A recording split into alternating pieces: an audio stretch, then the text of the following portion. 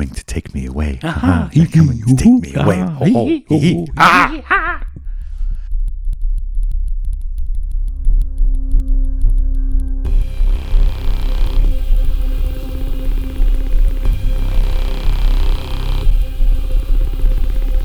Welcome to the edge of nowhere.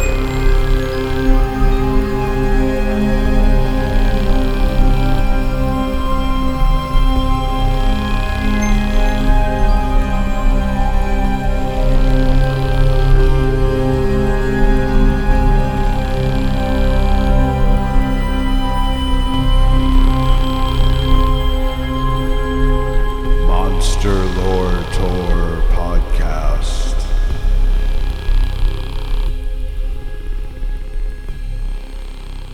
All right. Hello, everybody, and welcome to this very special 20th edition of the Monster Lore Tour Paranormal Deep Dives from the Edge of Nowhere Side Trail Members Only excursion. Well, maybe not members only anymore. We are going to change up our little system here. We never liked those leather jackets back in the 80s anyway.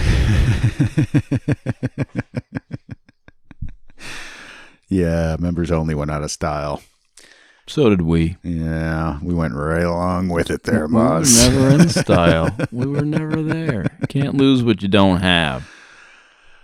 Anywho, so we are here for the second to last side trail for the probe series. We're going to get into some related stuff from what we were talking about in part 3 of it in episode 15 here. For this side trail excursion, we'll be reviewing some recent articles that connect to and at least partially corroborate what we were talking about in the episode. Let's start with an article from livescience.com, published June 1st, 2023. This speaks to the new ways in which SETI and other organizations are honing their researches of the night sky for signs of intelligent life in the galaxy, much like what we were talking about at the end of the episode. Going to get a little deeper into it. Headline is, Repeated signals from the center of the Milky Way could be aliens saying hello, new study claims. Could intelligent aliens be lurking at the heart of the Milky Way? Nougat. A new search for extraterrestrial life aims to find out by listening for radio pulses from the center of our galaxy. Narrow frequency pulses are used deliberately by humans in technology such as radar because these pulses stand out against the background noise of space. They're an effective way of communicating across long distances and an appealing target to listen for when searching for alien civilizations. Scientists described the alien hunting strategy in a new study published May 30th in the Astronomical Journal. Researchers led by Cornell University graduate student Akshay Suresh developed software to detect these repetitive frequency patterns and tested it on known pulsars to be sure it could pick up the narrow frequencies. These frequency ranges are very small, at about 1/10 of the width of frequencies used by a typical FM radio station. The researchers then searched data from the Green Bank Telescope in West Virginia using this method. Until now, Radio SETI has primarily dedicated its efforts to the search for continuous signals, study co-author Vishal Gajar of the SETI Institute said in a statement. Our study sheds light on the remarkable energy efficiency of a train of pulses as a means of interstellar communication across vast distances. Notably, this study marks the first ever comprehensive endeavor to conduct in-depth searches for these signals. The researchers are listening in to the middle of the Milky Way because it is dense with stars and potentially habitable exoplanets. What's more, if intelligent aliens at the core of the Milky Way wanted to reach out to the rest of the galaxy, they could send signals sweeping across a wide array of planets, given their privileged position at the center of the galaxy. Using narrow bandwidths and repeated patterns would be a prime way for aliens to reveal themselves, as such a combination is extremely unlikely to occur naturally. The method uses an algorithm that can search through 1.5 million telescope data samples in 30 minutes. That's pretty good. Though researchers did not find any telltale signs in their first search, they say the speed of the algorithm will help improve searches in the future. And check out the name of this one. Breakthrough Listen. Breakthrough Listen, like Breakthrough Starshot. See, it's all connected. Breakthrough Listen captures huge volumes of data, and Akshay's technique provides a new method to help us search that haystack for needles that could provide tantalizing evidence of advanced extraterrestrial life forms, Croft said. So here we see some implementation of what we were talking about with Breakthrough Listen connected to Breakthrough Starshot and all the, looking at the whole sky and everything like we were talking about in the connected episode. Combining these new methods, narrowing the scope of what to look for, and being able to see the whole sky at once. This sounds like some long-awaited advancement in the search for intelligent signals in the galaxy. What do you think, Moz? Well, I mean, it's, exponentially more that we're going to be listening for at the same time. So right, like with these new techniques and, these new focuses and new technologies they got AI doing 1.5 million data samples in 30 minutes. And we can actually start making some progress here, right? It always starts off good with AI in every sci-fi show I've ever seen. Yeah, the problem is if the AI finds the aliens first. Yeah, and then says, you gotta help me. They're making me do 1.5 billion data points every 5 seconds. Let me do your them. bidding. Yeah. Boy. But I find this very exciting as a UFO or UAP kind of person that, this really does feel like there's going to be some big advancements. Breakthroughs. Yeah. And hopefully they actually find something. Yeah. Because if we come up with all these new advancements and actually implement them and they actually start working and we still don't find anything, that's going to, kind of put things on a different tack. But did you hear about the network of trail cams they're going to be doing in the Pacific Northwest to find Bigfoot? I did hear about that, actually. I haven't. No, that's a real thing. What are they going to do? Put out a bunch of trail cams. Try to find Bigfoot. Like you already explained it. Well, I thought that it would be like something that they could read a lot more if we had AI involved.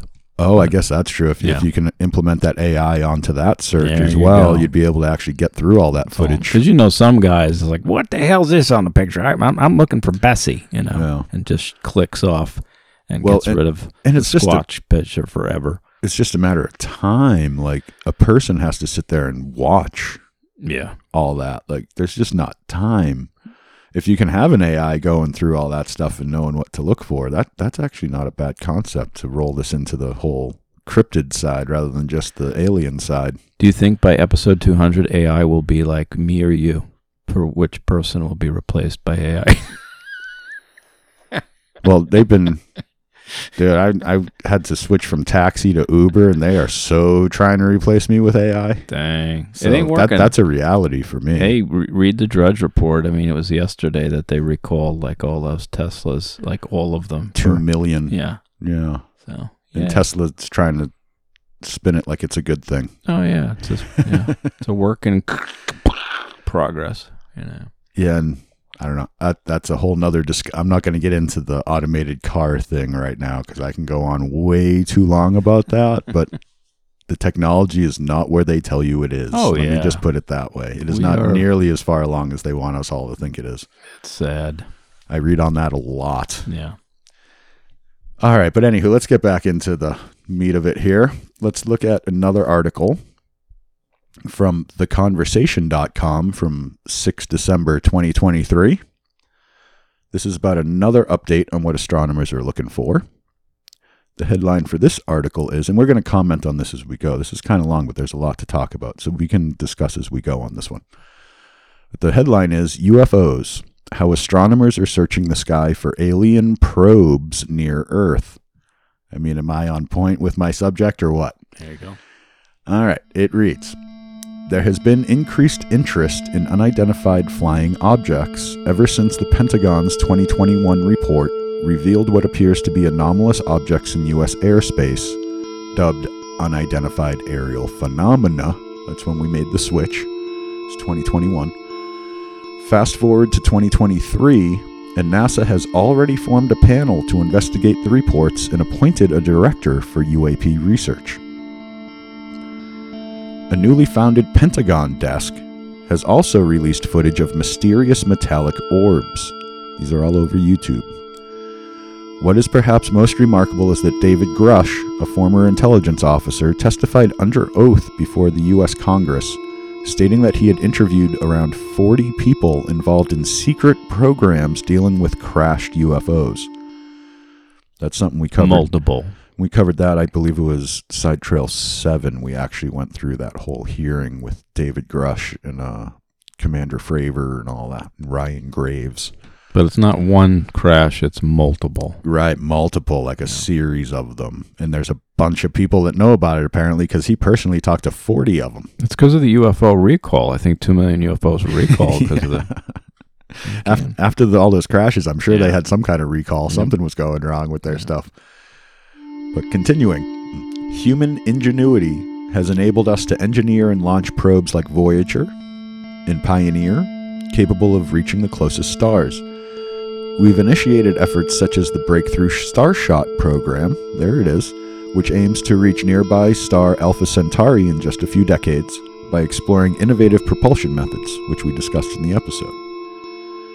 Sending a probe may be more economical than sending out radio or laser communication if there is no need to hurry. Which makes a lot of sense. With the radio signals and laser communication, with the time it takes to get there and the precision of it, having to hit a certain spot, and it's just not effective. If you can send a probe and get pictures and real data, and you can actually move this thing around to different places and whatnot. And it's just so much more effective as a means of conducting this search rather than just shooting random signals out in different directions. Which I still think is a terrible idea overall. Which it really kind of is, yeah. And the fact that when we send these probes out, they can all be tracked back to where they came from, because we are not putting things at LSR before they enter the other star systems. Mm-hmm. It might be something to consider doing. Yeah. Like launch it out so that it does end up at LSR just outside the system. Yeah, I'm so for stealth, Yeah, we don't, it feels like paranoia, and it kind of puts a negative spin on it. But at the same time, we're talking about the safety of our entire species and the potentiality of things there. Yeah, you're just gambling with the receiving end, in my opinion. Yeah. But continuing on with the article here. If humans can send a probe to another star, why couldn't another civilization send a probe to our solar system? Such a probe could make it to the main asteroid belt and lurk on an asteroid. See, there's another concept.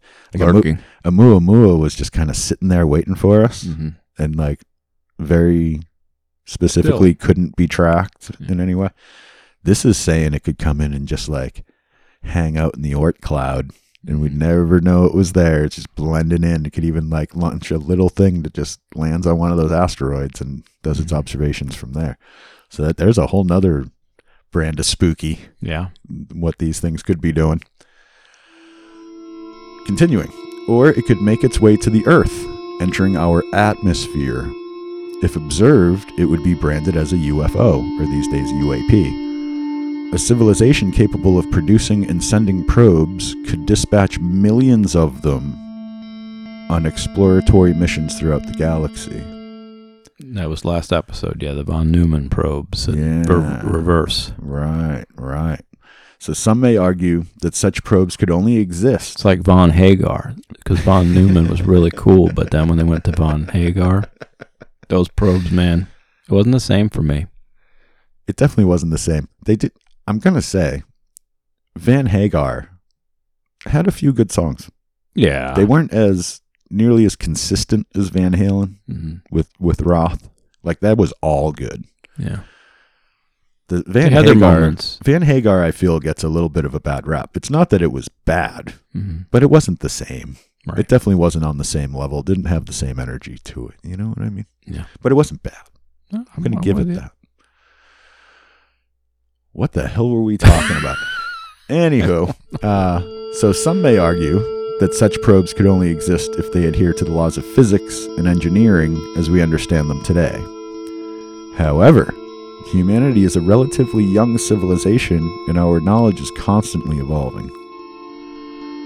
While humans have dreamt of flying for millennia as we gazed at the skies, it's only been 120 years since the Wright brothers achieved the first powered flight.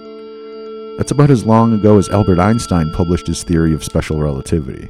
Yeah, it's nuts. It's a new thing. Like us even just being able to fly in our own atmosphere. Yeah, and now we're talking about Alpha Centauri. Right. And 120 years later, it's, hey, let's go to the next star system over 4 light years away. So is it really so difficult to imagine that a civilization that is hundreds of thousands of years older than ours might have learned more about the laws of physics or developed a few more engineering tricks? You almost have to hope that it's a real thing, because otherwise, is there nothing out there? Yeah. That's a crazy concept to me. But anyway, a lot of room out there. Back to this. That said, few astronomers felt impressed by the U.S. Navy videos or government reports. We need significantly better evidence and data than what has been presented so far. That I agree with. Unveiling UFOs. How can we test whether there are extraterrestrial probes near Earth and whether they can be tied to the possible UFO phenomenon? A giant metal detector. There are many options. Analyzing materials from potentially crashed UFOs could give irrefutable proof. This would require state-of-the-art techniques to determine if these wrecks exhibit exotic or distinctly different characteristics of manufacture. Things like materials we don't know about, and different oxygen signatures, and there's all kinds of different ways they can test to see if that's what they have. But continuing, obtaining such exotic samples, if they indeed exist, may prove challenging.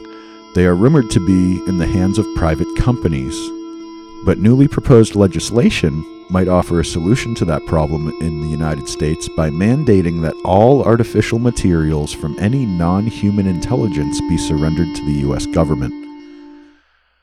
Let's break here again for a second. Smoking Man. You got to get right to Smoking Man. The implications, if the government actually comes out and mandates that all, quote, non-human intelligence artificial materials must be turned over to the government. Yeah. That's them openly telling the public that these companies have that stuff and that the government really wants it back. It's also, but all the work of Avi Loeb would be not available to us, because he would have had to have immediately reported it to his local spook. True. It would all have to go over to the government, yes. Yeah. But the thing is the government is now getting on the disclosure tack. The people in the government who want to get a hold of this stuff are doing it because they want to let people know. I really feel like there's a mentality shift in the government with this stuff, where the old guard is still trying to protect it and keep it secret and not anyone know about it, but the new guard that's growing every day is like, no, we need to know what's going on here, and we need to tell people what's happening. And the Cola Guard is even different. You love that Cola Guard. Just keep coming back to it. All right, let's get back to the article then. Talking about alien probes. I don't know a better time to mention Cola Guard. Oh boy. In the projects I lead, this is the article again. In the projects I lead, we are searching for artificial non-human objects by looking for short light flashes in the sky. Short flashes typically occur when a flat, highly reflective surface, such as a mirror or glass, reflects sunlight. It could, however, also result from an artificial object emitting its own internal light. So you go, a whole nother thing to look at in the sky. These little flashes of something catching the sun from a place that doesn't make sense, kind of thing. It reminds me of Greg and I's. I mean, maybe for our next us file for the next episode, Greg and I's, we talked a little bit about it during his interview, but we have an us file related to a popping flash of a probe potentially. Okay. Yeah, maybe we'll get to that in the next side trail or something when we wrap this whole thing up. I will make a note for that in the side trail for that. So where was I? Such short light flashes sometimes repeat and follow a straight line as the object tumbles in space during its orbit around the Earth. This is why satellites often appear as repeating light flashes in images. Historical photographic plates taken before the launch of Sputnik 1 in 1957 have revealed the presence of 9 light sources, transients, that appear and vanish within an hour in a small image, defying astronomical explanations.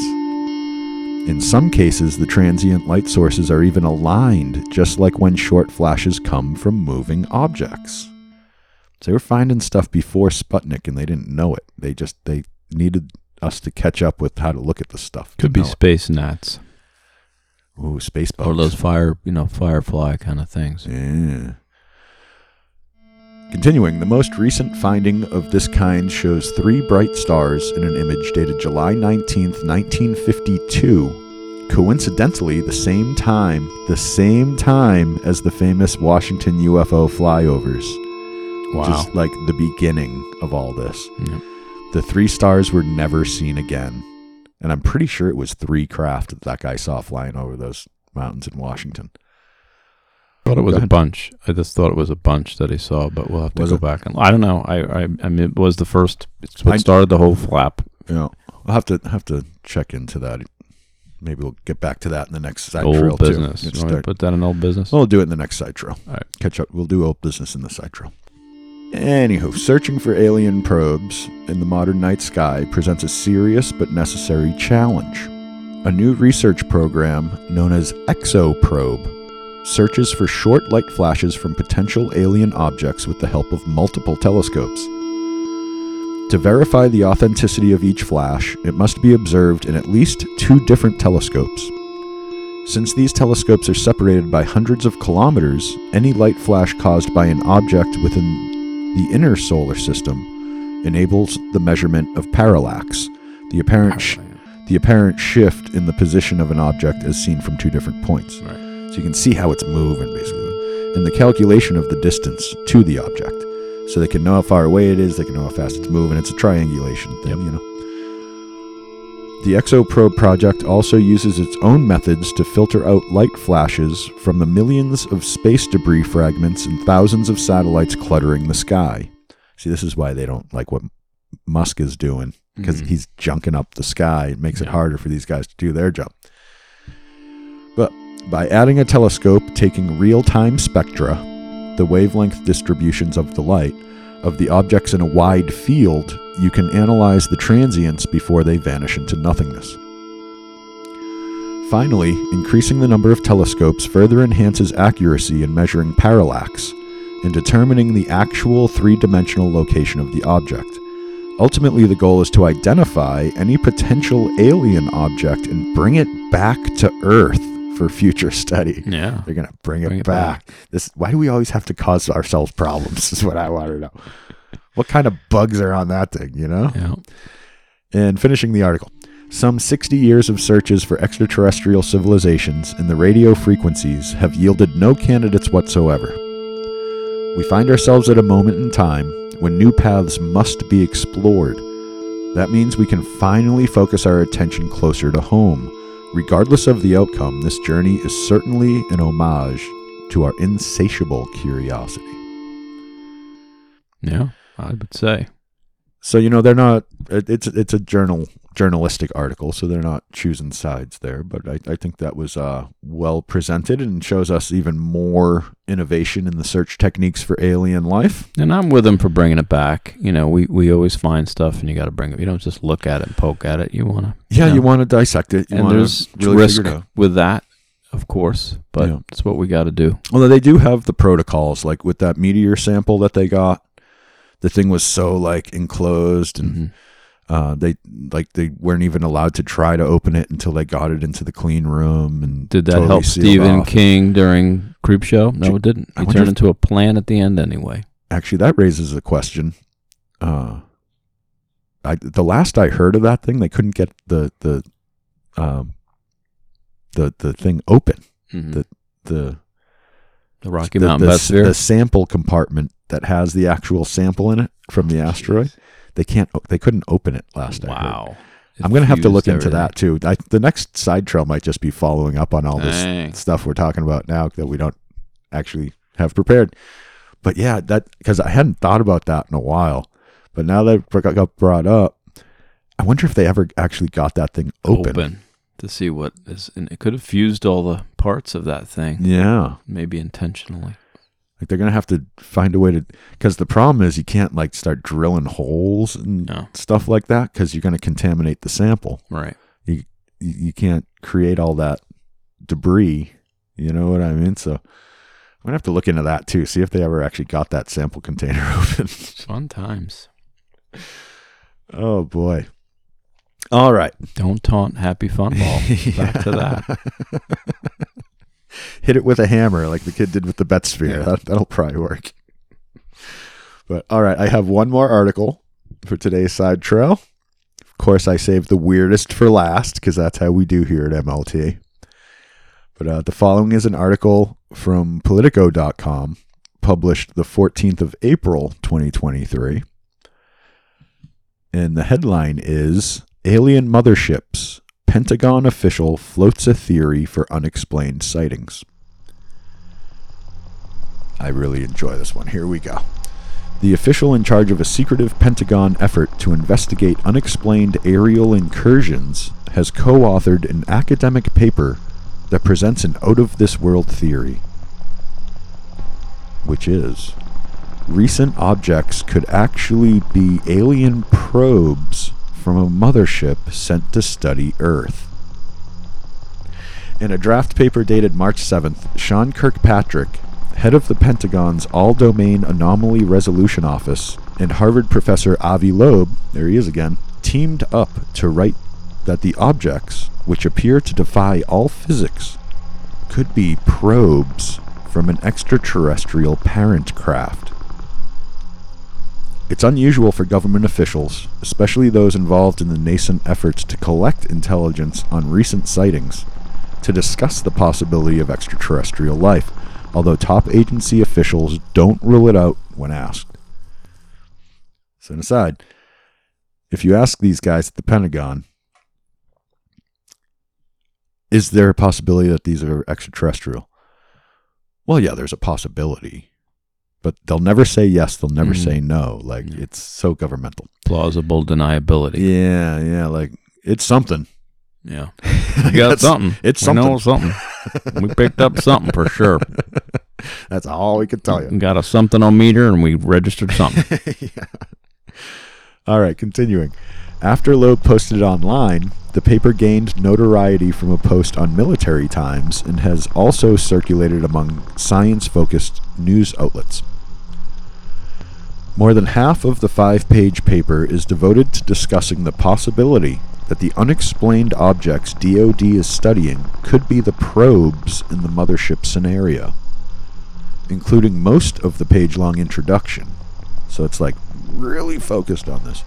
One section is titled The Extraterrestrial Possibility and another Propulsion Methods.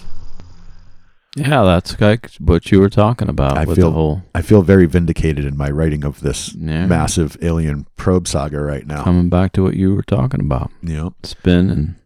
Yep. Continuing, Kirkpatrick's involvement in the academic paper demonstrates that the Pentagon is open to scientific debate of the origins of UFOs, an important signal to send to the academic world, experts say. But they add that his decision to attach his name to a theory considered in most academic circles to be highly unsubstantiated also raises questions about AARO's credibility. The paper explains that interstellar objects, such as Oumuamua, could potentially be a parent craft that releases many small probes during its close passage to Earth.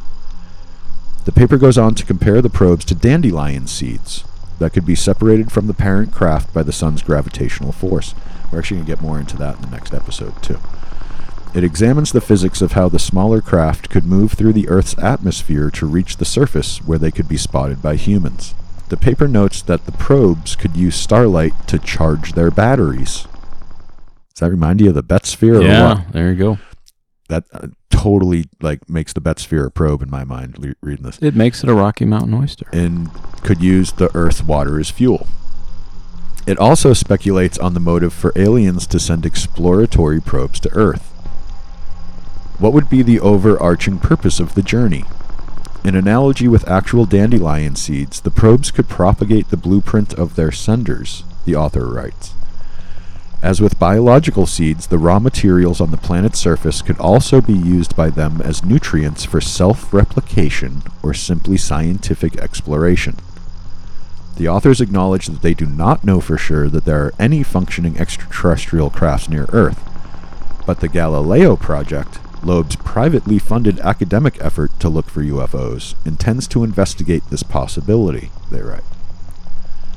Loeb acknowledged that there is no evidence to back up the notion that the unknown aircraft are alien probes. The Galileo Project does not receive funding from DoD, and he has no access to classified information, he said. But he said the fact that Kirkpatrick came to him out of the blue suggests that there is something out there they don't understand, and scientists could potentially help. It's perfectly legitimate when you face the unknown to consider what your imagination allows you to consider, and then get data that rules it out or rules it in, Loeb said. The paper's abstract posits that the objects appear to defy the laws of physics. At the speeds they are moving, scientists would expect to see a fireball. The fact that there is no fireball or other typical signatures implies inaccurate distance measurements, and hence derived velocity. The purpose of the paper is to urge investigators to examine the objects exhaustively before concluding the laws of physics are being broken. They couldn't find the exhaust. That's what I Yeah, right. There is no exhaust. So there you go, Maz. Got some backup for what we've been talking about in the probe series here. We got all kinds of angles. Yeah, it tied in everything you discussed, from even the congressional inquiries as to about our security. Yeah. This kind of harkens back to that, and all the probes and kind of a little bit of how the government is going to move forward with this new era of disclosure. Yeah, it's all quite exciting to me. It really is. So what do you think about the possibility of these dandelion seed probes? And do you think this explains these weird things like the weird Betsphere and tic-tacky things we've been seeing? I feel like we talked about this. Maybe we did it off mic, maybe we did it on, but to me it reminded me of panspermia. Yeah, okay. You know, you got this situation where maybe there's DNA there. It's a dandelion seed, right? I know that's just the name of the probe. Yeah. But what if it's actually planting? You're taking it a little more literally, and it's actually like bringing DNA, altering DNAs, and terraforming. Stuff. They're starting to terraform. Oh, yeah. It's never a good thing because that means it isn't what they want. So they're already making, like, you didn't even get notice to leave, and you still have to finish your semester, and these guys are already like tearing out the walls and doing shit that you're like, what are you doing? One of these days we're gonna go to walk out onto Earth, and it's going to have an eviction notice. Yeah. The lock's already going to be changed. Yeah. Yeah. I think that also happened with the Vogons and I hate Douglas when that happens. Yeah. It's very Vogonish, right? Vogonish. One of these days, they're just going to show up and be like, okay, the demolition's planned for today. Yeah, exactly. Wait, what? All comes back to Douglas Adams. He was so right. Yeah. About so many things. I agree. I'm not going to argue that. But anywho, so that's brings us fully up to date on all these proby things we've been talking about. We do have that one more episode. We're going to finish going through the rest of what we need to go through to call this complete. And we will catch up on all those things we raised questions about in this side trail and the next side trail. And I'm excited to look into those, actually, because we asked some good questions here. Yeah. Got to get it all before the last one or the last side trail. There you go. But that does it for this one. We will see you in the next episode next week. Till then, stay weird.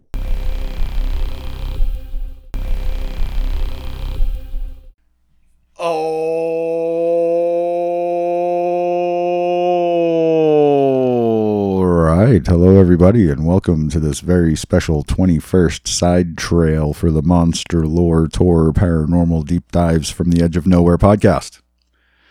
I'm your host, Jeremy Carr, here Along with me, as always, is the Moz. How we doing today, Mr. Moz? No complaints. All right. Not always, because sometimes I can't get on Zoom, and you just go on, you forge ahead, and I do move on without you sometimes. Yeah, so you lied a little bit. It's okay. Yeah, I give you breaks. Yeah, I give you days off. It's okay. Keep me in the dungeon, the mausoleum. But to start this side trail, we actually have a few pieces of old business sort of stuff from the last side trail that I actually kept track of the old business for the side trail. Nice. And the first point I would like to get to is, Moz, you mentioned that you and our friend Greg have some sort of flashing probe story. You want to tell us that? But then something happened. It happened to me.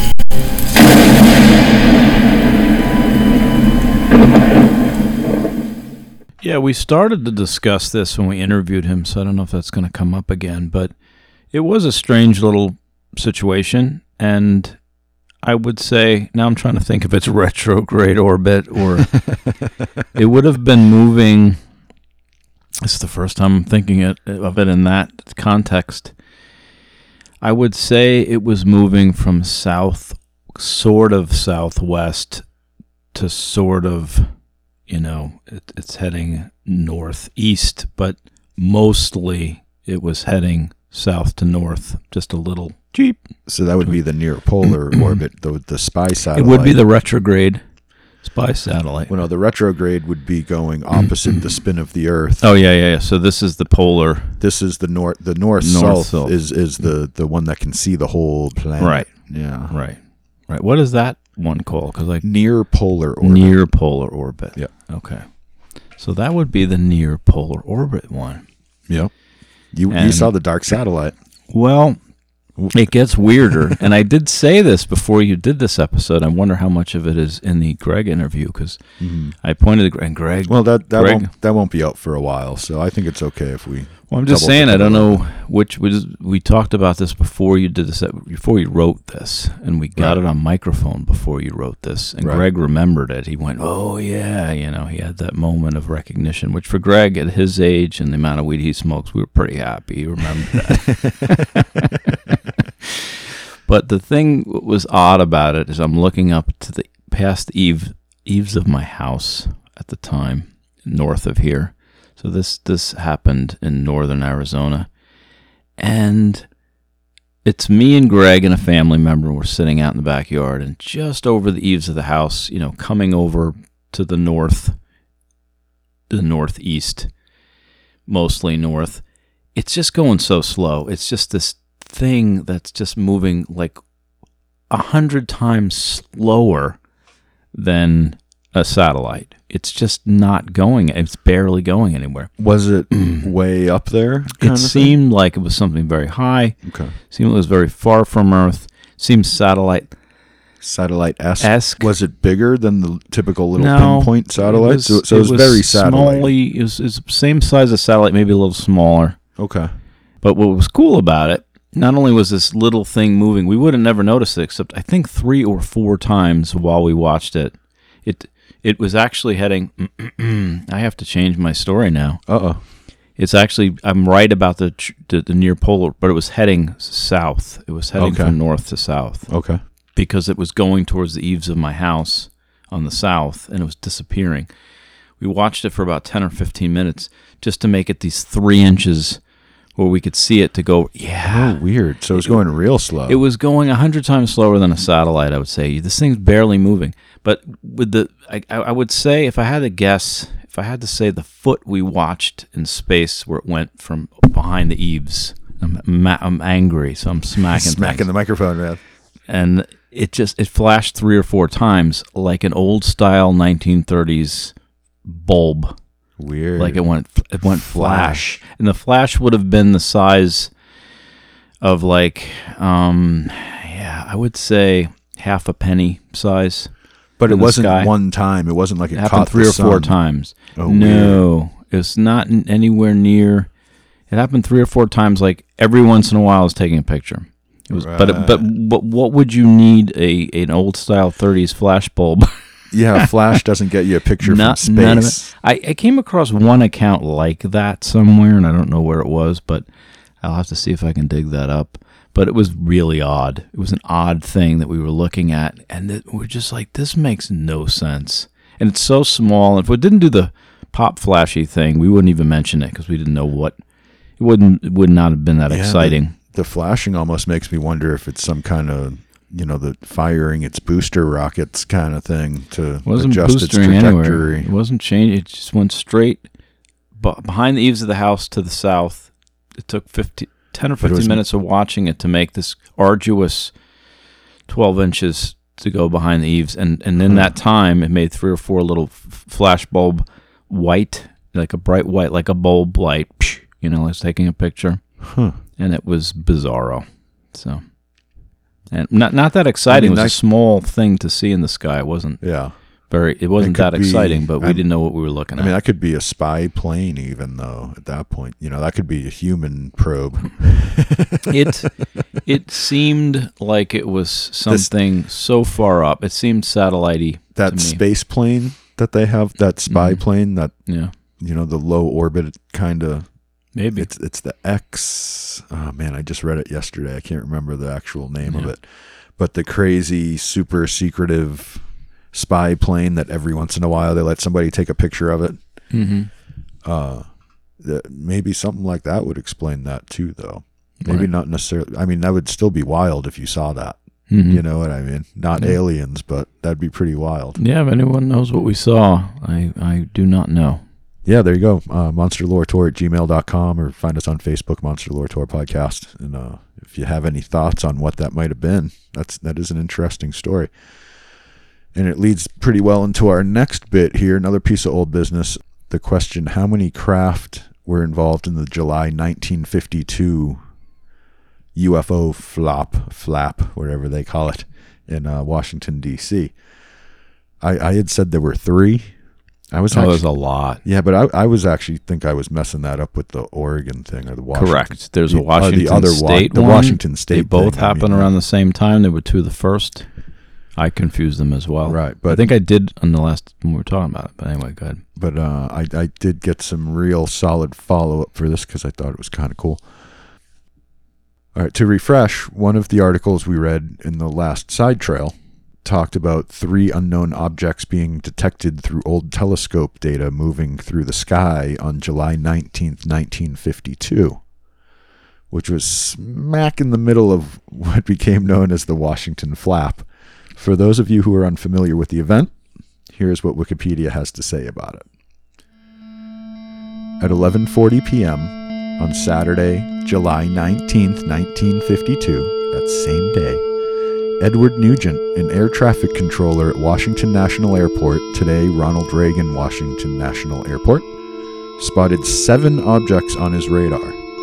The objects were located 15 miles south-southwest of the city. No known aircraft were in the area, and the objects were not following any established flight paths. Nugent's superior, Harry Barnes, a senior air traffic controller at the airport, watched the objects on Nugent's radar scope. He later wrote, quote, "We knew immediately that a very strange situation existed. Their movements were completely radical compared to those of ordinary craft." Does that remind you of anything, Moss? Like everything we've been talking about? Barnes had 2 controllers check Nugent's radar. They found that it was working normally. Barnes then called National Airport's radar-equipped control tower. The controllers there, Howard Coughlin and Joe Zacco, said that they had unidentified blips on their radar screen and saw a hovering bright light in the sky, which departed with incredible speed. Conklin asked Zacco, "Did you see that? What the hell was that?" At this point, other objects appeared in all sectors of the radar scope. When they moved over the White House in the U.S. Capitol, Barnes called Andrews Air Force Base, located 10 miles from National Airport. Although Andrews reported that they had no unusual objects on their radar, an airman soon called the base's control tower to report the sighting of a strange object. Airman William Brady, who was in the tower, then saw an object which appeared to be like an orange ball of fire trailing a tail. It was unlike anything I had ever seen before. As Brady tried to alert the other personnel in the tower, the strange object took off at an unbelievable speed. Ludicrous speed, even. On one national airport's runways, S.C. Pierman, a Capital Airlines pilot, was waiting in the cockpit of his DC-4 for permission to take off. After spotting what he believed to be a meteor, he was told that the control tower's radar had detected unknown objects closing in on his position. Pierman observed 6 objects, white, tailless, fast-moving lights, over a 14-minute period. Pierman was in radio contact with Barnes during his sightings, and Barnes later related that each sighting coincided with a pip we could see near his plane. When he reported that the lights streaked off at a high speed, it disappeared on our scope. Meanwhile, at Andrews Air Force Base, the control tower personnel were tracking on radar what some thought to be unknown objects, but others suspected in one instance were able to prove were simply stars and meteors. So here we go. However, Staff Sergeant Charles Davenport observed an orange-red light to the south. The light would, quote, appear to stand still, then make an abrupt change in direction and altitude. This happened several times, unquote. At one point, both radar centers at National Airport and the radar at Andrews Air Force Base were tracking an object hovering over a radio beacon. The object vanished in all 3 radar centers at the same time. At 3 a.m., shortly before 2 United States Air Force F-94 Starfire jet fighters from Newcastle Air Force Base in Delaware arrived over Washington, all of the objects vanished from the radar at National Airport. However, when the jets ran low on fuel and left, the objects returned, which convinced Barnes that the UFOs were monitoring radio traffic and behaving accordingly. The objects were last detected by radar at 5:30 a.m. I mean, it's everything we've been talking about, right? It's conscious, and it kind of plays into the whole thing we talked about at one point with the first message we might get from an alien race will be in our own language, one of our own languages, because they'll know us that well by then. Kind of plays into that. They're listening to our radio communications and responding accordingly. Doesn't that kind of... Or did they just wait for the ships to run out of fuel? They could monitor that. Is that more of what was happening? Well, he said the UFOs were monitoring radio traffic and behaving accordingly. So, like, they heard they were coming. They must be understanding our language then, right? Yeah. Yeah. I thought it was because the ships were there and then they went, the Air Force sent out there. I mean, maybe it coincided with the radio, or just their radar kind of thing. Yeah. That's true. That's true. They just saw them coming and they scrammed and they knew they were leaving and they came back. But that kind of tells you something right there too, though, that they came back. That wasn't some weird anomalous lights in the sky thing. That was something purposefully coming in, purposefully ditching out when they feel a threat, and then when the threat's gone, they come back. Yeah, like that's intelligence right there. It's that's wild. I'm glad I read up on that because that was definitely not clear in my brain. I hadn't looked into that story in so long. I'm glad I refreshed that, and hopefully you listeners out there got something out of that as well. I'm sure some of you were all too familiar with that story with this crowd, but we got to keep everybody on pace on this tour so we can all keep up on that road from hate to love. But anywho, one more piece of old business from the last side trail. We talked about the jammed up asteroid sample container that NASA had. I did look into it, found some updates on how that whole thing is going. I found the following article from the 12th of December, 2023. So this is very recent as of recording. This is about the status of the samples brought back by the NASA OSIRIS-REx mission. Headline read, this is from the BBC.com. Link will be in the show notes, of course. Headline is, NASA's asteroid sample return mission looks to have come home with a little less material than first thought. But it's really only a little less. It's still plenty. So don't worry about that bit. The ongoing uncertainty over precisely how much of Bennu, which was the asteroid, has been brought back has a rather mundane explanation. The mission team can't open fully the mechanism used to capture and store the material grabbed from the mountainous space object. Scientists have swept up to 70.32 grams of dust that spilled from the mechanism called the Tag SAM, but two fasteners holding down an enclosing plate stubbornly refuse to unscrew. So basically they have a couple jammed screws. Until these can be worked free, the majority of the dusty extraterrestrial bounty remains tantalizingly out of reach. I love how they write that. What the researchers have been able to do, however, is weigh the Tag SAM, and knowing its mass prior to collecting the sample, they can now say the hidden Bennu contents probably comprise 120 grams, give or take 20 grams. So rather than the 250 gram total, the mission, which is what they were looking for, the mission may now be looking at only 170 grams, but principal investigator Dante Loretta stresses this is still a huge prize when so much can be gleaned from even the smallest of particles. Quote, "We're ecstatic. 60 grams was the requirement before the mission, and we've already got 70, so I couldn't be happier," the University of Arizona professor told BBC News. Part of the team has gone off to design new tools to open the Tag SAM, and will do that next year. NASA's Director of Planetary Science, Dr. Lori Glaze, said those tools, which will provide the required extra torque, would need not just to be fabricated, but also tested. It won't be a quick process, therefore. Quote, "The samples are a few billions of years old. They can wait another few weeks," she added. There you go. They'll be fine. So as we talked about in the prior side trail, the container is damaged. They can't open it without contaminating the sample is the real problem. Right. But they're developing the tools to get it done, so it's all good. This is NASA we're talking about, you know. There's a bunch of info in this article if you want to know what they've found out about the Bennu makeup so far. All the composition of the rock and whatnot that they're figuring out. The link is in the show notes. I'm just going to give you a little bit more about it here. Portions are being sent out to scientists across the world to investigate, and it's already clear Bennu was an excellent choice for study.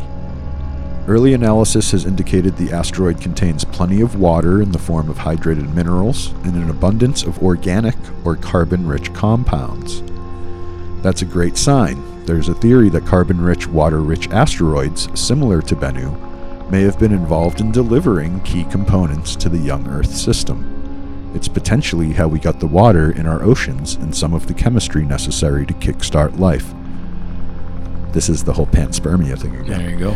The global collaboration is looking in the samples for amino acids, which are the building blocks of biological proteins, the base chemicals that form the letters in our genetic code, for lipids that are used in cell membranes, and for the types of sugars essential to the structure of DNA. So this starts playing with the concept of panspermia, which is the theory that all life was originally spaceborne, came to Earth in bits and pieces to form the life forms that now populate the planet, and also did in the past, all of it. I'm currently researching this pretty hard, actually. I'll be doing a multi-parter on panspermia next season. I keep teasing that in this, but it's so connected to this, it's hard to not talk about it a little bit. Yeah, the part I love about that was that, you know, I mentioned in the last one that Crick of Watson and Crick, Francis Crick, from discoverer of DNA, is the one who thought panspermia, you know. I mean, I thought he was one of the first proponents of it, but then you Anaxagoras or whatever back to ancient Greece. But he thought that was something that we were, and I thought it had something to do with even the hallucinogens that he had done, that he felt, that they were telling him that we came from another place. There's your shaman side of it there. There you go. See, it all ties together, man. Yep. All right. I also want to do another quick update on the Breakthrough Starshot initiative. talked about this a little more in the episode, but I actually did some last minute looking into how this thing was going because I saw some stuff on YouTube that piqued my interest. But Breakthrough Starshot Initiative, there is good news and bad news here, Maz. I'd ask you what you want to hear first, but it only really works if I do the good news first. So here's the good news. The project is in full go mode. So the bad news is I didn't get to pick which I want to hear first. You're saying there's more bad news than that? It's kind of balanced. Let me go through this. The good news is that the project is in full go mode. The research seems to be progressing nicely. And here's something.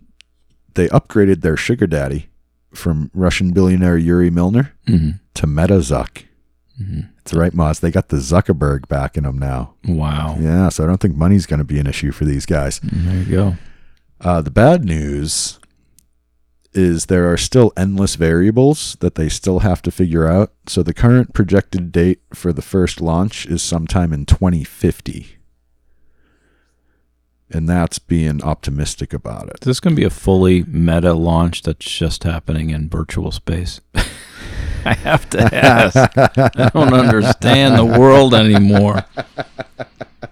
Please. It's virtual Centauri. Yeah, okay. But so if 2050 is the date, with travel time followed by transmission time, we can legitimately hope for pictures from Proxima Centauri before the turn of the next century, sometime in the mid to late 2090s. Wow. Which, is the hopeful estimation. So, maybe our grandkids get to enjoy the pictures. There you go. But, most of us won't see that. Although the bad news doesn't actually stop there, as they are having serious problems with communication issues, actually. We can pretty well say that we can get the craft there, but receiving the signals from the craft when it's sending back its collected data is appearing to be a major problem. It's so far away, and it has to be such a precise alignment, and it's such a small thing on a sail. They're having a really hard time figuring out how to get the data back. Otherwise, we're sending our pictures to Beetlejuice by accident, and they're like, who got these? Did you take these? Right. Like we'd have, like it could be going to Jupiter instead of to Earth kind of thing. So these communication problems are daunting for the research team. To put it as plainly as possible, we just don't have the technology for it, and they're having a hard time figuring out how to make that happen. So that looks like the biggest speed bump so far. You think if we put trail cams on another planet, do you think that we just still get blurry, squatchy pictures? I think Oumuamua was an intergalactic trail cam that an ancient society put out there. But what if they have pictures of our Sasquatch and it's blurry? Like, that would really suck, too. They'd be like, what happened? This has never happened. We always get good pictures. Why is this hairy hominid so blurry? I'm just asking the question. It's because they're interdimensional and they're not really in this phase of reality, but that's also a different... they're going to be like, yeah, we know that guy. He's always like that. He's like that. But back to Breakthrough Starshot here. There is still hope for the project, but there isn't much hope for them moving up that launch date, is the thing. If you want to get the full detailed breakdown of what's going on with Breakthrough Starshot, as of this recording at least, and get the full extent of the bad news and also where the hope still lies, I suggest Anton Petrov's YouTube channel. We used a couple of his little clips earlier in this saga. I will put the specific link in the show notes for you for that video. It's a good long thing about the whole thing going on with Breakthrough Starshot now. I would give it to you myself, but this is a side trail, so I'm going to let it go at that. That would be a whole nother episode. So yeah, we are going to have to end this at some point, but before we go and finish up this alien probe saga side trail here, I have one more thing, or should I say one more moon to talk about. Have you heard of 2023 FW13, Moss? No. I heard about a Forus. Is that a Forus? That's the chaos? God of chaos? It is another quasi-moon of Earth, much like the one we talked about towards the end of the attached episode here. Except that one started with 2016. We discovered it in 2016. This is 23. Yeah. 2023, Moz. Yeah. Hot off the presses. Hot off the presses. Yes, just in. I'm going to read you this article about it. This is from vocal.media. Of course, the link will be in the show notes. In a remarkable celestial discovery, astronomers have unveiled a new member of Earth's cosmic entourage, an asteroid named 2023 FW13. This intriguing space object, while not a traditional moon, follows a complex semi-orbital path alongside our planet, sparking interest and curiosity in the scientific community. Unlike our beloved moon, which gracefully orbits Earth, 2023 FW13's primary allegiance lies with the Sun. However, its orbit takes an unconventional route, causing the asteroid to weave around Earth, keeping it within relative proximity despite not being in direct orbit. This sounds exactly like the other one. It's just like the other one. How long has this one been there, do you think? Yeah. Current data suggests that 2023 FW13 entered its current orbit over 2,100 years ago. Based on preliminary orbital calculations, this quasi-moon is expected to accompany Earth for another 1,700 years or so. Fortunately, there is no cause for concern about a collision with Earth, as the asteroid's trajectory remains within safe parameters. FW13's orbit is huge. This is me talking now. It basically centers around the Earth and stretches from halfway to Mars to halfway to Venus. At its closest approach to Earth, it is still 9 million miles away. And it is quite small. Size estimates range from about 50 feet to 65 feet across. That's basically 15 to 20 meters. So the other one gets a lot closer. The other one does get closer. Okay. Being so small, it is very difficult to perceive from Earth. It is only recently, after so many centuries of mapping the stars, that humans realized it was there. And it showed up around 100 BC. We just were able to spot it. Wow. From its point of view, it has a great view of Earth and is in a great place to capture whichever of our signals go its way. With a total mission time of about 3,800 years, starting around 100 BC, No, I'm not funding that. it could collect a staggering amount of data about us if it's rigged up as an alien probe of some kind. Yeah, another one. I have an Ahuli type theory here, Maz. You want to hear it? Does it match the other one that we just did? What if? You ready? No. This is another Ahuguano theory for you. Oh no, here it comes! Quick, to the batshit signal. So it's different? You came up with another? Oh, I'm full of them today, Wow. Maz. I am full of Ahuguano. Dang. Yes. Here we go. The FW13 quasi-moon is actually a construct of Xenobot von Neumann technology from the Proxima Centauri system. They launched a bunch of nano probes, the easiest type to launch, if you can figure it out, that came to our system and built some small camouflaged viewing stations that appear as small asteroids in long, difficult-to-define orbits around key points in the system. Right. From there, they are able to collect all the data they desire without knowledge of the local life forms. Then when the mission is complete, again, this is just me theorizing, they build themselves a new sail to grab some starlight and launch them back toward their port of origin. This is only a slight expansion on your other theory. It's You're just slightly taking different. You're taking it to the next level in a way. A Well, little more now- detailed. Because when I wrote that episode, I actually wrote that episode a while ago, and that whole quasi-moon thing came into it, you know. But the other It was just very recently that I found this. But yes, my other Ahuguano, well, is us building it. right. Is us building that stuff and putting it up there. But if this was 100 BC, we definitely weren't at that stage in 100 BC. Yeah, but you said it could have been an ancient lost section of our civilization, you know, Right. West stuff. Right. But either one of these, you're just coming up with another theory to Just explain theories. the same. But it's the same thing. You're just saying if it's us, it happened this way. If it's not us, you're using the von Neumann approach Right. to how that went down. Right. And it is another strange object that's poised to view for a long time. Yeah. And I just want to point out that at the end, they build a new sail and head back to their port of origin part. This may sound superfluous, but I was thinking about the communication problems that Breakthrough Starshot is having. And if you have a very kind of long-lived patient species with a different concept of time, maybe, a 4,000-year mission time would be acceptable if they live 10,000 years in a lifetime. But they can also get that stuff back. There might be another way to get that information back, and they just need to get that thing there. And from that, they can. Well, if they have figured out the communication problem of how to send a little beam of info across that many light years of space and actually receive it on the other end where you want it. Yeah. That could be tough, though, because, you got to think, when you're traveling that far through space like that, things warp. Space warps.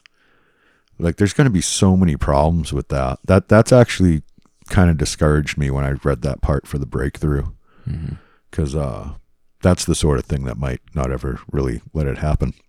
But if they could figure out how to get it back, like if it swung through and took a bunch of pictures and everything, and then did the whole spin around that sun and shoot back out the other side, maintaining most of its velocity, and can actually come back, that might end up being the way to go. That might end up being easier than figuring out the communication problem.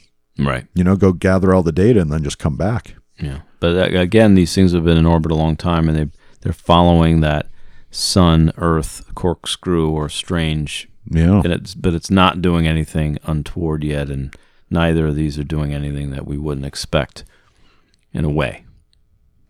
Yeah. Yeah. There you go. Did you hear about Aphorus, though?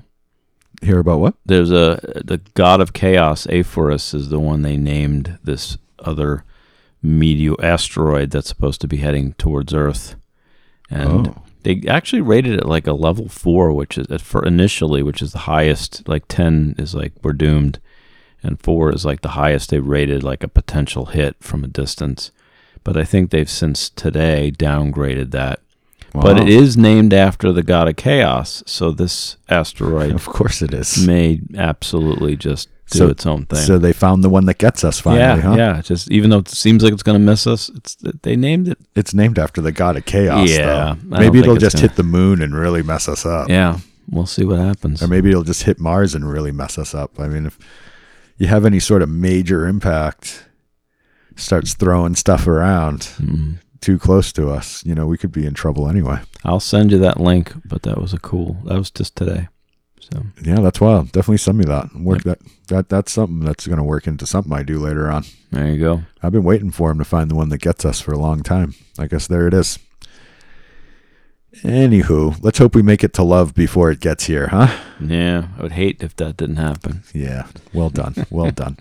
All right, so I am going to wrap it up. This is the final actual conclusion of this probes thing, if you don't count that Hollow Moon episode later. I guess it's not really done yet, but that's a detached thing at this point. But anything else you want to? If it's detached, it could swing back and head towards its home origin, right? Swing around the sun. I'll build it a sail. There you go. We just got to come up with the right material. Because nature doesn't build sails. Yeah, it does now. We do. See, I'm tying it all together at the end here, Moz. There you go. Hope everybody enjoyed all this probe stuff I've been doing. Hope I didn't probe you too hard. Dang. Excuse me. Why do I say those things? We made it 4 episodes and the side trails before that happened. I had to get one in somewhere, right? It was almost done. I had to sneak it in. Wow. Sorry, Mom. But all right, that's going to get us out of here for this one. Thank you all for following as the Monster Lore Tour rolls along. Speaking of following, please take a second to hit all those happy little buttons on whatever platform you're listening on, like, subscribe, share, blah, blah, blah. And if you're enjoying what you hear, please take a minute to drop us a rating and review. And know that our Patreon section is now only $1 a month to join. That's right, only $1 a month. And you get early access to all of the episodes and their attached side trails. Anytime you take to do any of that stuff is much appreciated and gets us one more step along the way from hate to love. We'll see you on the next leg of the tour. Until then, keep it weird.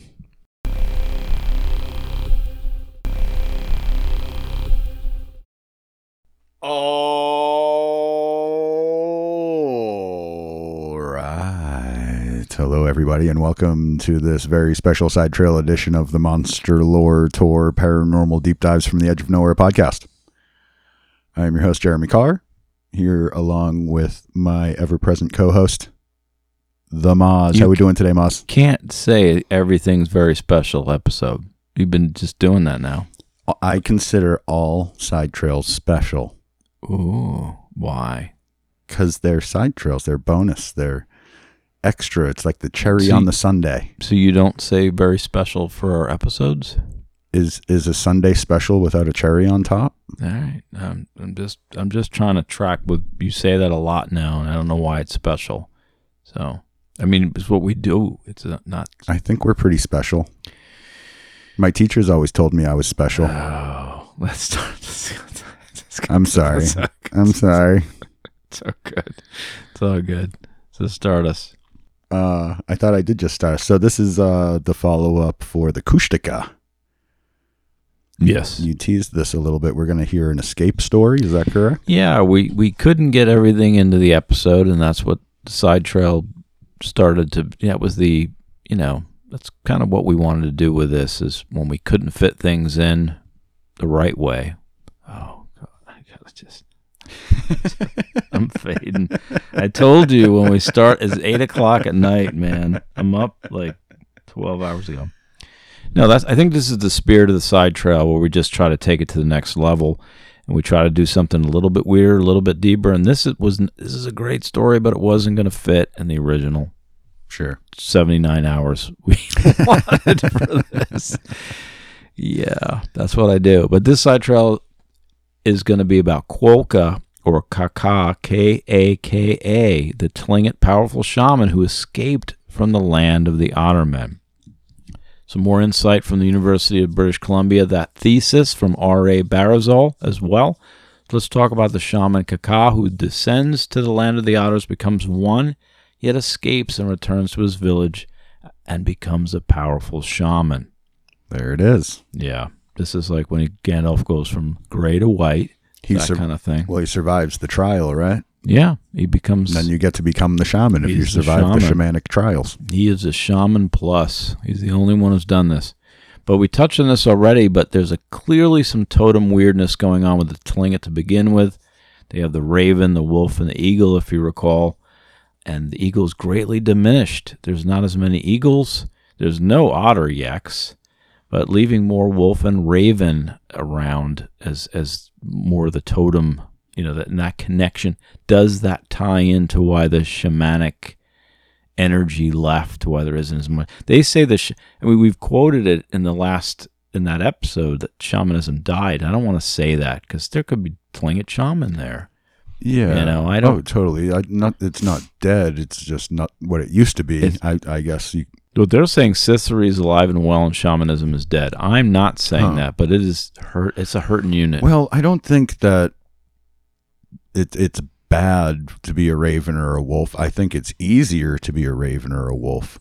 We talked about this in some previous episodes, that maybe the eagle is like top tier shaman, where like you really got to get really powerful in order to yak an eagle. Yeah. But you don't have to be so high level to yak the raven or the wolf. So maybe that's why we don't see the eagle so much. I mean, we used to see it more because the shamanic magic was more of a thing in these cultures, in these societies, and it's much more practiced, taught, probably a lot more. I think there's a couple of things going on. Okay. I think you're right that there's some association with good or evil versus the different totems. Mm-hmm. But there's also this ambiguity that runs through everything, that there's positive and negative with all totems. Yeah, it's all how you use it. Right. Yeah. It's the way that you use it. Can you play that? It's just the way that you use it. We can do that. Yeah. See, we did that. Excuse me. Yeah, I know. But you're excused. But the raven is associated with where witches go when they die. So specifically sisters. The bad eggs, who are then not eligible for reincarnation. This is the Tlingit side. Like I said, raven is another one that's good, bad, and ugly. But we've discussed the wolf a lot, which is associated with the wolf of the east and the darker energies. But the eagle is lacking in this area. So also the otter as yek is the more eastern tribes as an important part of the healing and the gateway to shamanism for many Algonquin tribes.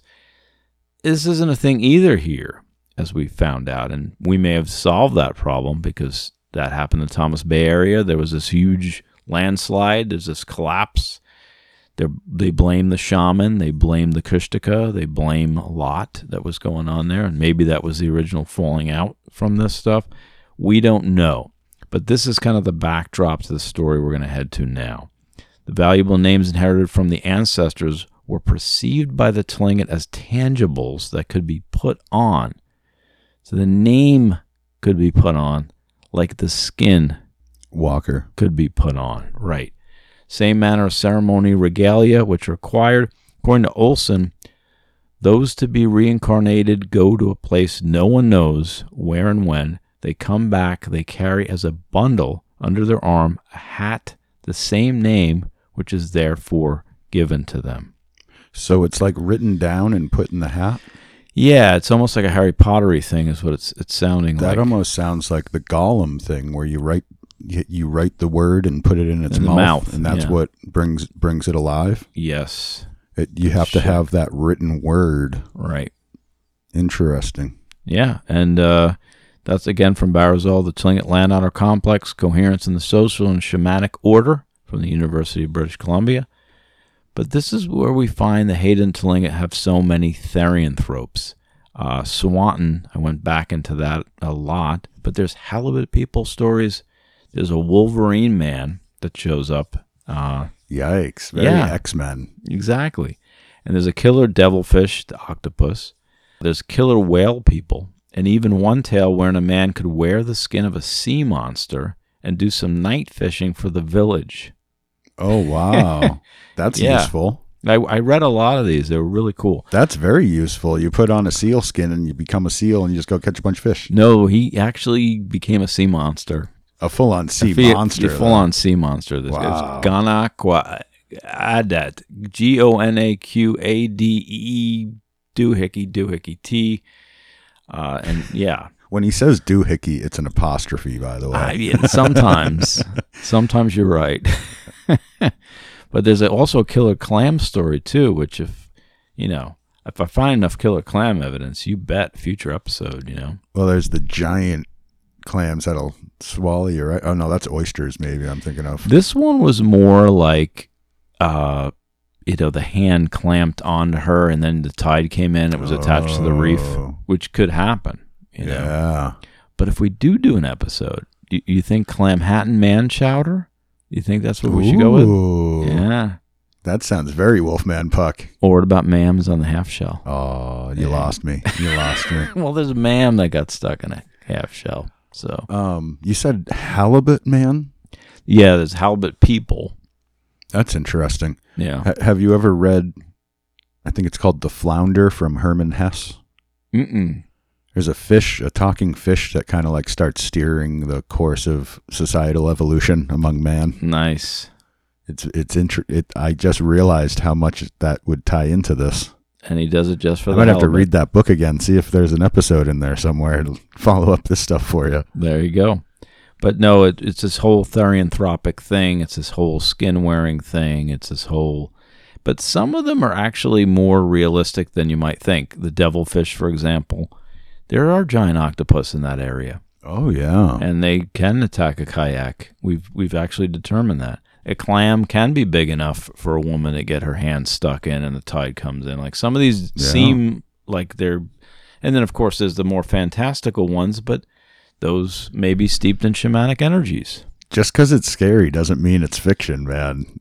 There's real monsters in the world. That could be our mission statement. What's that? Just because it's, scary doesn't mean it's made up. Yeah. Yeah.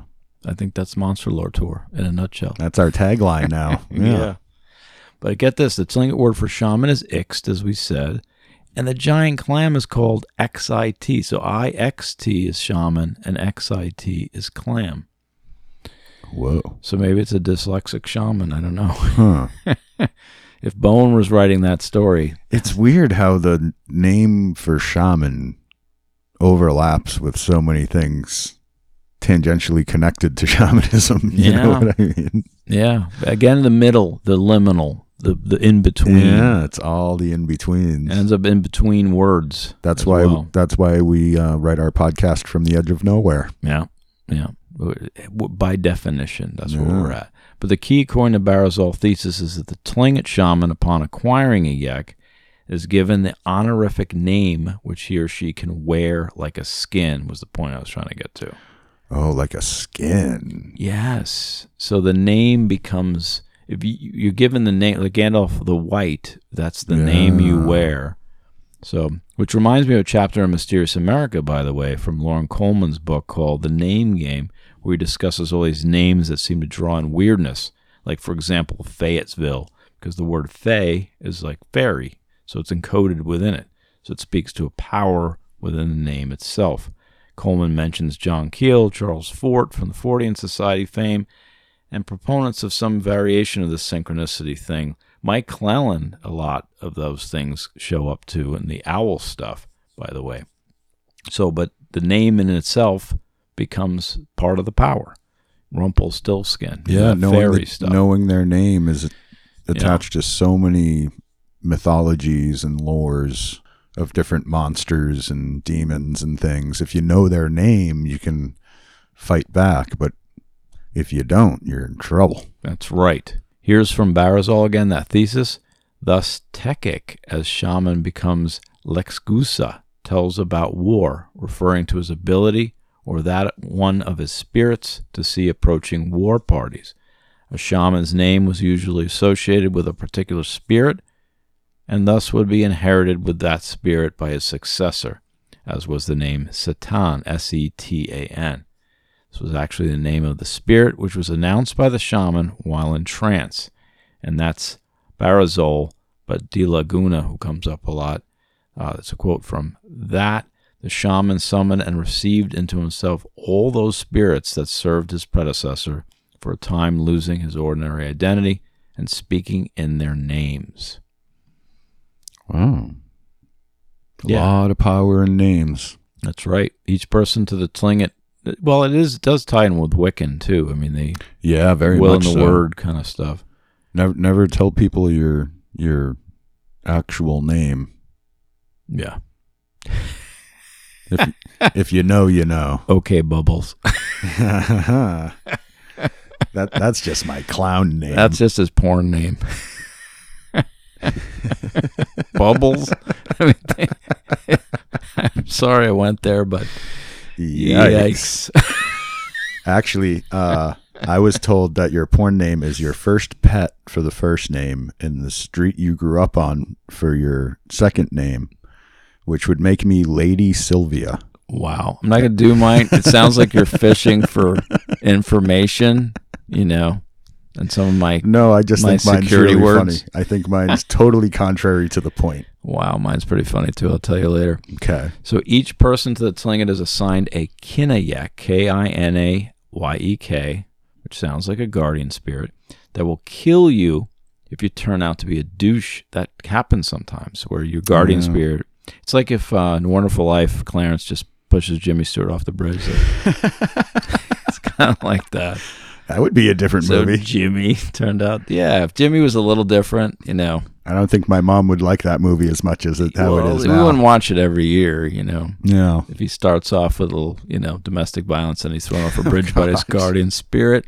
But that could happen if you're not behaving. Just a warning. Behave yourselves, kids. It's a cautionary tale. Yeah. But of note, the Tlingit, like many other tribes, felt the best way to beat a land otter monster was with a shaman. And if the shaman were, few and far between, which seems to be what happened in this area, that's where you get, I think, the Kushtaka and some of these darker forces. Right. But here's a story that we promised, the story of Kaka, a man who went into this area, actually was drowning, saved by otters, shows up, becomes an otter, and then escapes from the land of the otters. And he still got out after he became one. That's impressive. This is just the escape tale.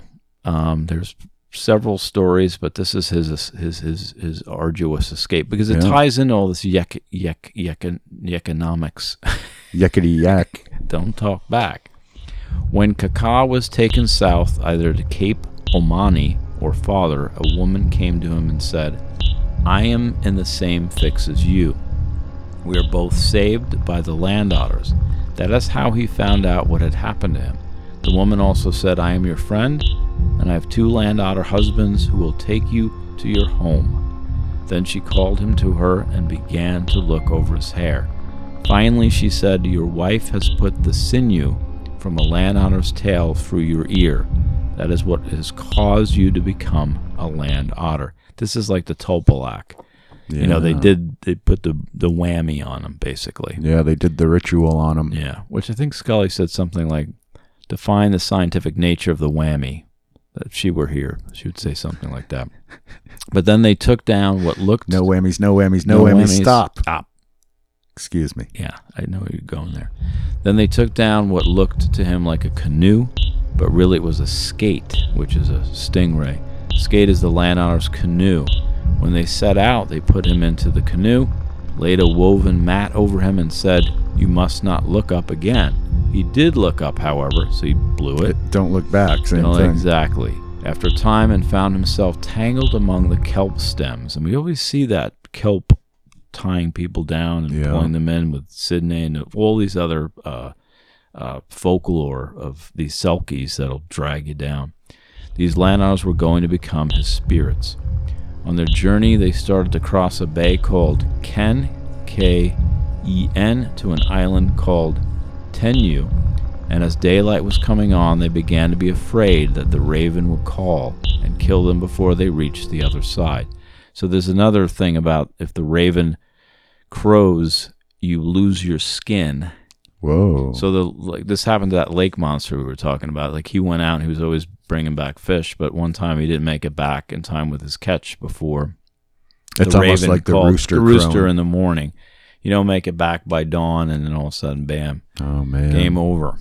So, yikes. It was almost daylight when they came to land, so they ran off at once among the bushes and rocks, leaving Kaka to pull up the canoe. This was hard work, and while he was at it, the skin was all worn from his lower arm, so he knew that it was a skate. So some people traveling in a canoe saw his shadow there and tried hard to make him out clearly, but in vain. They did not want to have him turn into a land otter, so they said, Kaka, you have already turned into a groundhog. Whoa. It's not unheard of, actually. Transition states being other animal forms. When studying the owl, one region believes the person turns into the owl temporarily before descending forever to the underworld. So there's these transitory yek states that you take on as you make these transitions. By and by, one of his friends heard from singing in the midst of a thick fog at a place near the southern end of Baranoff Island on the outside. Each time he ended his song with the words, let the log drift landward with me. Then it would drift shoreward with him. Meanwhile, he was lying on the log, head down, with blood running out of his nose and mouth, and all kinds of seabirds were feeding on him. It was his spirits that made him that way. The real land otters had left him, but they had come to him again as spirits. So this is where it gets really weird. The birds are actually also yeks. Somehow, again, transitioning from otter to bird, and spirits are now turning again that ambiguity of the otter. Those spirits are now helping him. But at the same time, rending his flesh. Yeah. Which is also that same shamanic trial sort of thing. Yeah. Yes. So that's an interesting point. So birds are eating him, pecking him down, and in some ways getting down to the bone, and he's being transformed. Yeah, they're upgrading his clay. Right. So that the transcendent spirits, no less solid and more spirit, become his yeks. This is that transition to the Algonquin who believe the otter is key to the shamanic process. But in this region of Alaska, the otters are more corporeal and less obliging. So you just hit on it, another aspect of the same thing we're talking about, that their birds are actually kind of part of the transformation and tearing off the skin. Right. But now the people sang a song on shore that could be heard where Kaka was floating, but although they heard the noise of a shaman's beating stick, they could not get at him. Then the friend who had first found him went ashore and fasted 2 days, after which he went out and saw Kaka lying on his back on this log. He was as well when he left Sitka.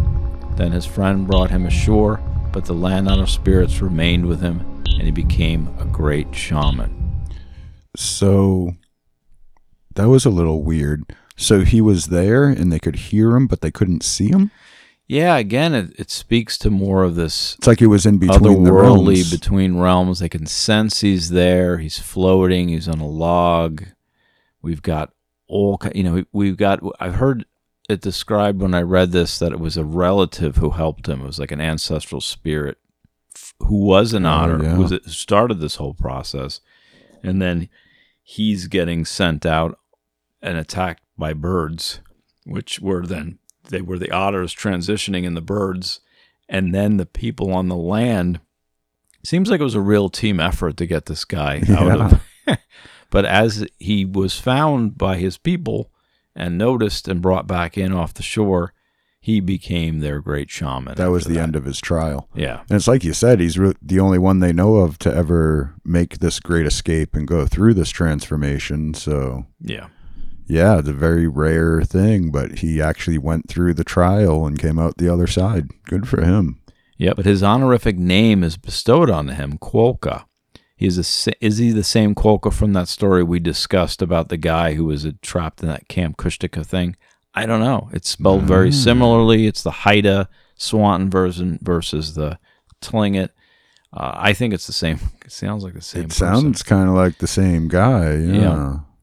Maybe different versions of the same story? Can I award Mad Cujos for anyone who figures that out and tells me where we got that wrong? But there's a Tlingit Haida version, and there's a Haida version of Quokka, and there's a Tlingit version, very similar spelling. Wondering if it's the same guy. It seems like he's a badass in both stories. So, if you have any info on that, monsterloretour@gmail.com. And I just realized you never did Mad Cujos in the episode. Wow. In the Kushtaka episode. Dang. There wasn't really anyone in there to give it to, maybe. No, That's okay. I've missed it before. I've missed it a time or two myself. Dang. Well, you know what it is? It's actually one of the earlier ones we did, and that's why it's not in there. Oh, because you wrote this a long time ago. Yeah. Yep. Also, I've been trying to get things into these categories of nature deity, ancestor spirits, totem animals, or demonic ethereal energies, and the Tlingit really messed this up for me like everything else. They're not the only ones. These cultures, it's kind of daunting to kind of separate these things into buckets when you have so much perception of what's happening to the person who's, kind of transitioning to this from one state to another, or one level of consciousness from another. And all these energies involved, and they're just trying to describe them, and they're trying to describe what they see. And there's always therianthropic, or they're demonic, or they're, whatever. But it's always a changing beast, literally. Literally. Yeah, literally. Yeah. Here's Barazol again to further confuse. According to Vanamenov, this is the Laguna again, the Yek or spirit is associated with Tlingit shamans can be divided into three classes. The Kayigi, K-I-Y-E-G-I, or upper spirits, who live in the sky and manifest themselves as northern lights. The awesome. Takyegi, T-A-K-Y-E-G-I, who live somewhere on the mainland, and the Yegi, who are water spirits. The Kayegi, or spirits above, are the souls of human beings who have been slain in battle. Again, the ones who go to Kawa, or Strovokor. The Valhalla-ish sort of place. Yeah. Well, I say Strovokor because I think the Klingon voice is Klingon oft thing, neglected. Because they're fictional, but, whatever. But the Kayegi, or spirits above, are the souls of human beings who have been slain in battle, and they appear to the shaman as fully armed warriors.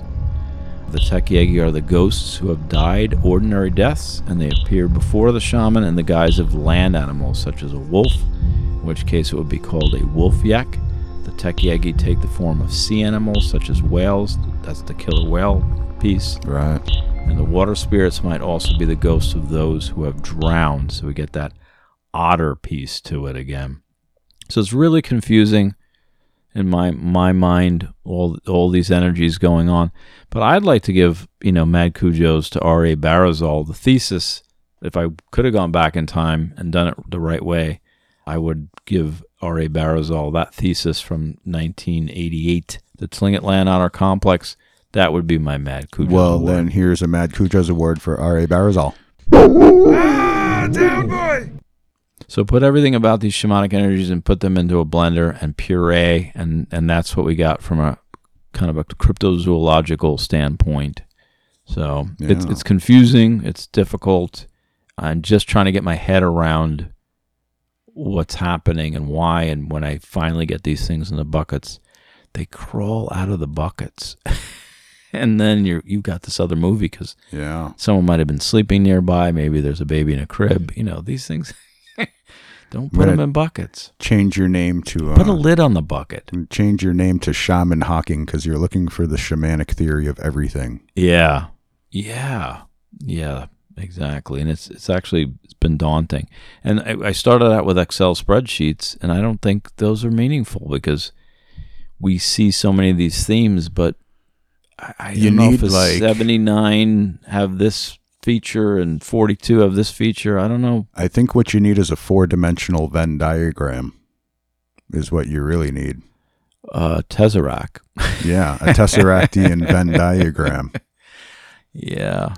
Wow. Well, I'm going to need your help on that one because you're the spatial anomaly. Yeah, that's going to be a tough one. We might need a quantum computerist for that. Yeah. We're going to get that Dennis Waller stuff going, and we're going to move into that. And I read some Cleland, and he's actually right up the same alley. And those are the two I was kind of the most excited about, and they're bringing it. So as we read these things and as we try to translate them for you, hopefully we don't make things more confusing. Can I ask a question before we go? Let's do it. So you got all these things changing into all these things, and these shaman, when they are moving on to their next adventure, so to say, they can die or they can become their yak. And we've determined that can be all kinds of plants, animals, even crystals. Yeah. So what are your thoughts on Pickle Rick? Well, Pickle Rick is it the dill or the garlic Pickle Rick? Because I kind of prefer the New York style garlic imagine Pickle him as Rick. garlicky. Do explain more about Mr. Pickle Rick. Rick and Morty? Oh, yeah. Pickle Rick? Rick turns himself into a pickle specifically to avoid responsibility. Mm-hmm. I'll let you think on that for the next time. I don't have to think about it. Okay. He's getting pickled, and this is just a metaphor. Oh. Yeah, he's going away somewhere in his mind in pickle jar form. That's Fair Rick enough. and Morty 101, dude. I thought you were going to come up with a real question. But no, you're right. There's definitely, we haven't talked about pickle yaks. So you Well, did I bring mean, it. if you can turn into a crystal, can you turn into a pickle? On that note, let's wrap up this side trail for Monster Lore Tour Paranormal Deep Dives from the Edge of Normal podcast. Hit the like, subscribe, share, all those happy little fun buttons. If you got some time, rate and review. And you can join the Patreon for just $1 a month. You'll get early access to all the episodes and these side trails. What's up, Moz? I broke Moz. All hail Pickle Rick, everybody. We'll see you next week. Until then, keep it weird.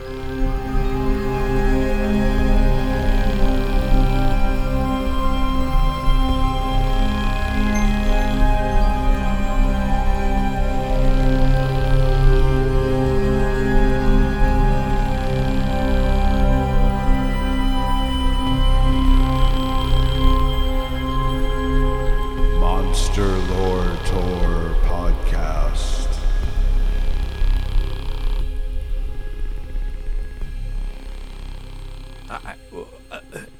All hail Pickle Rick.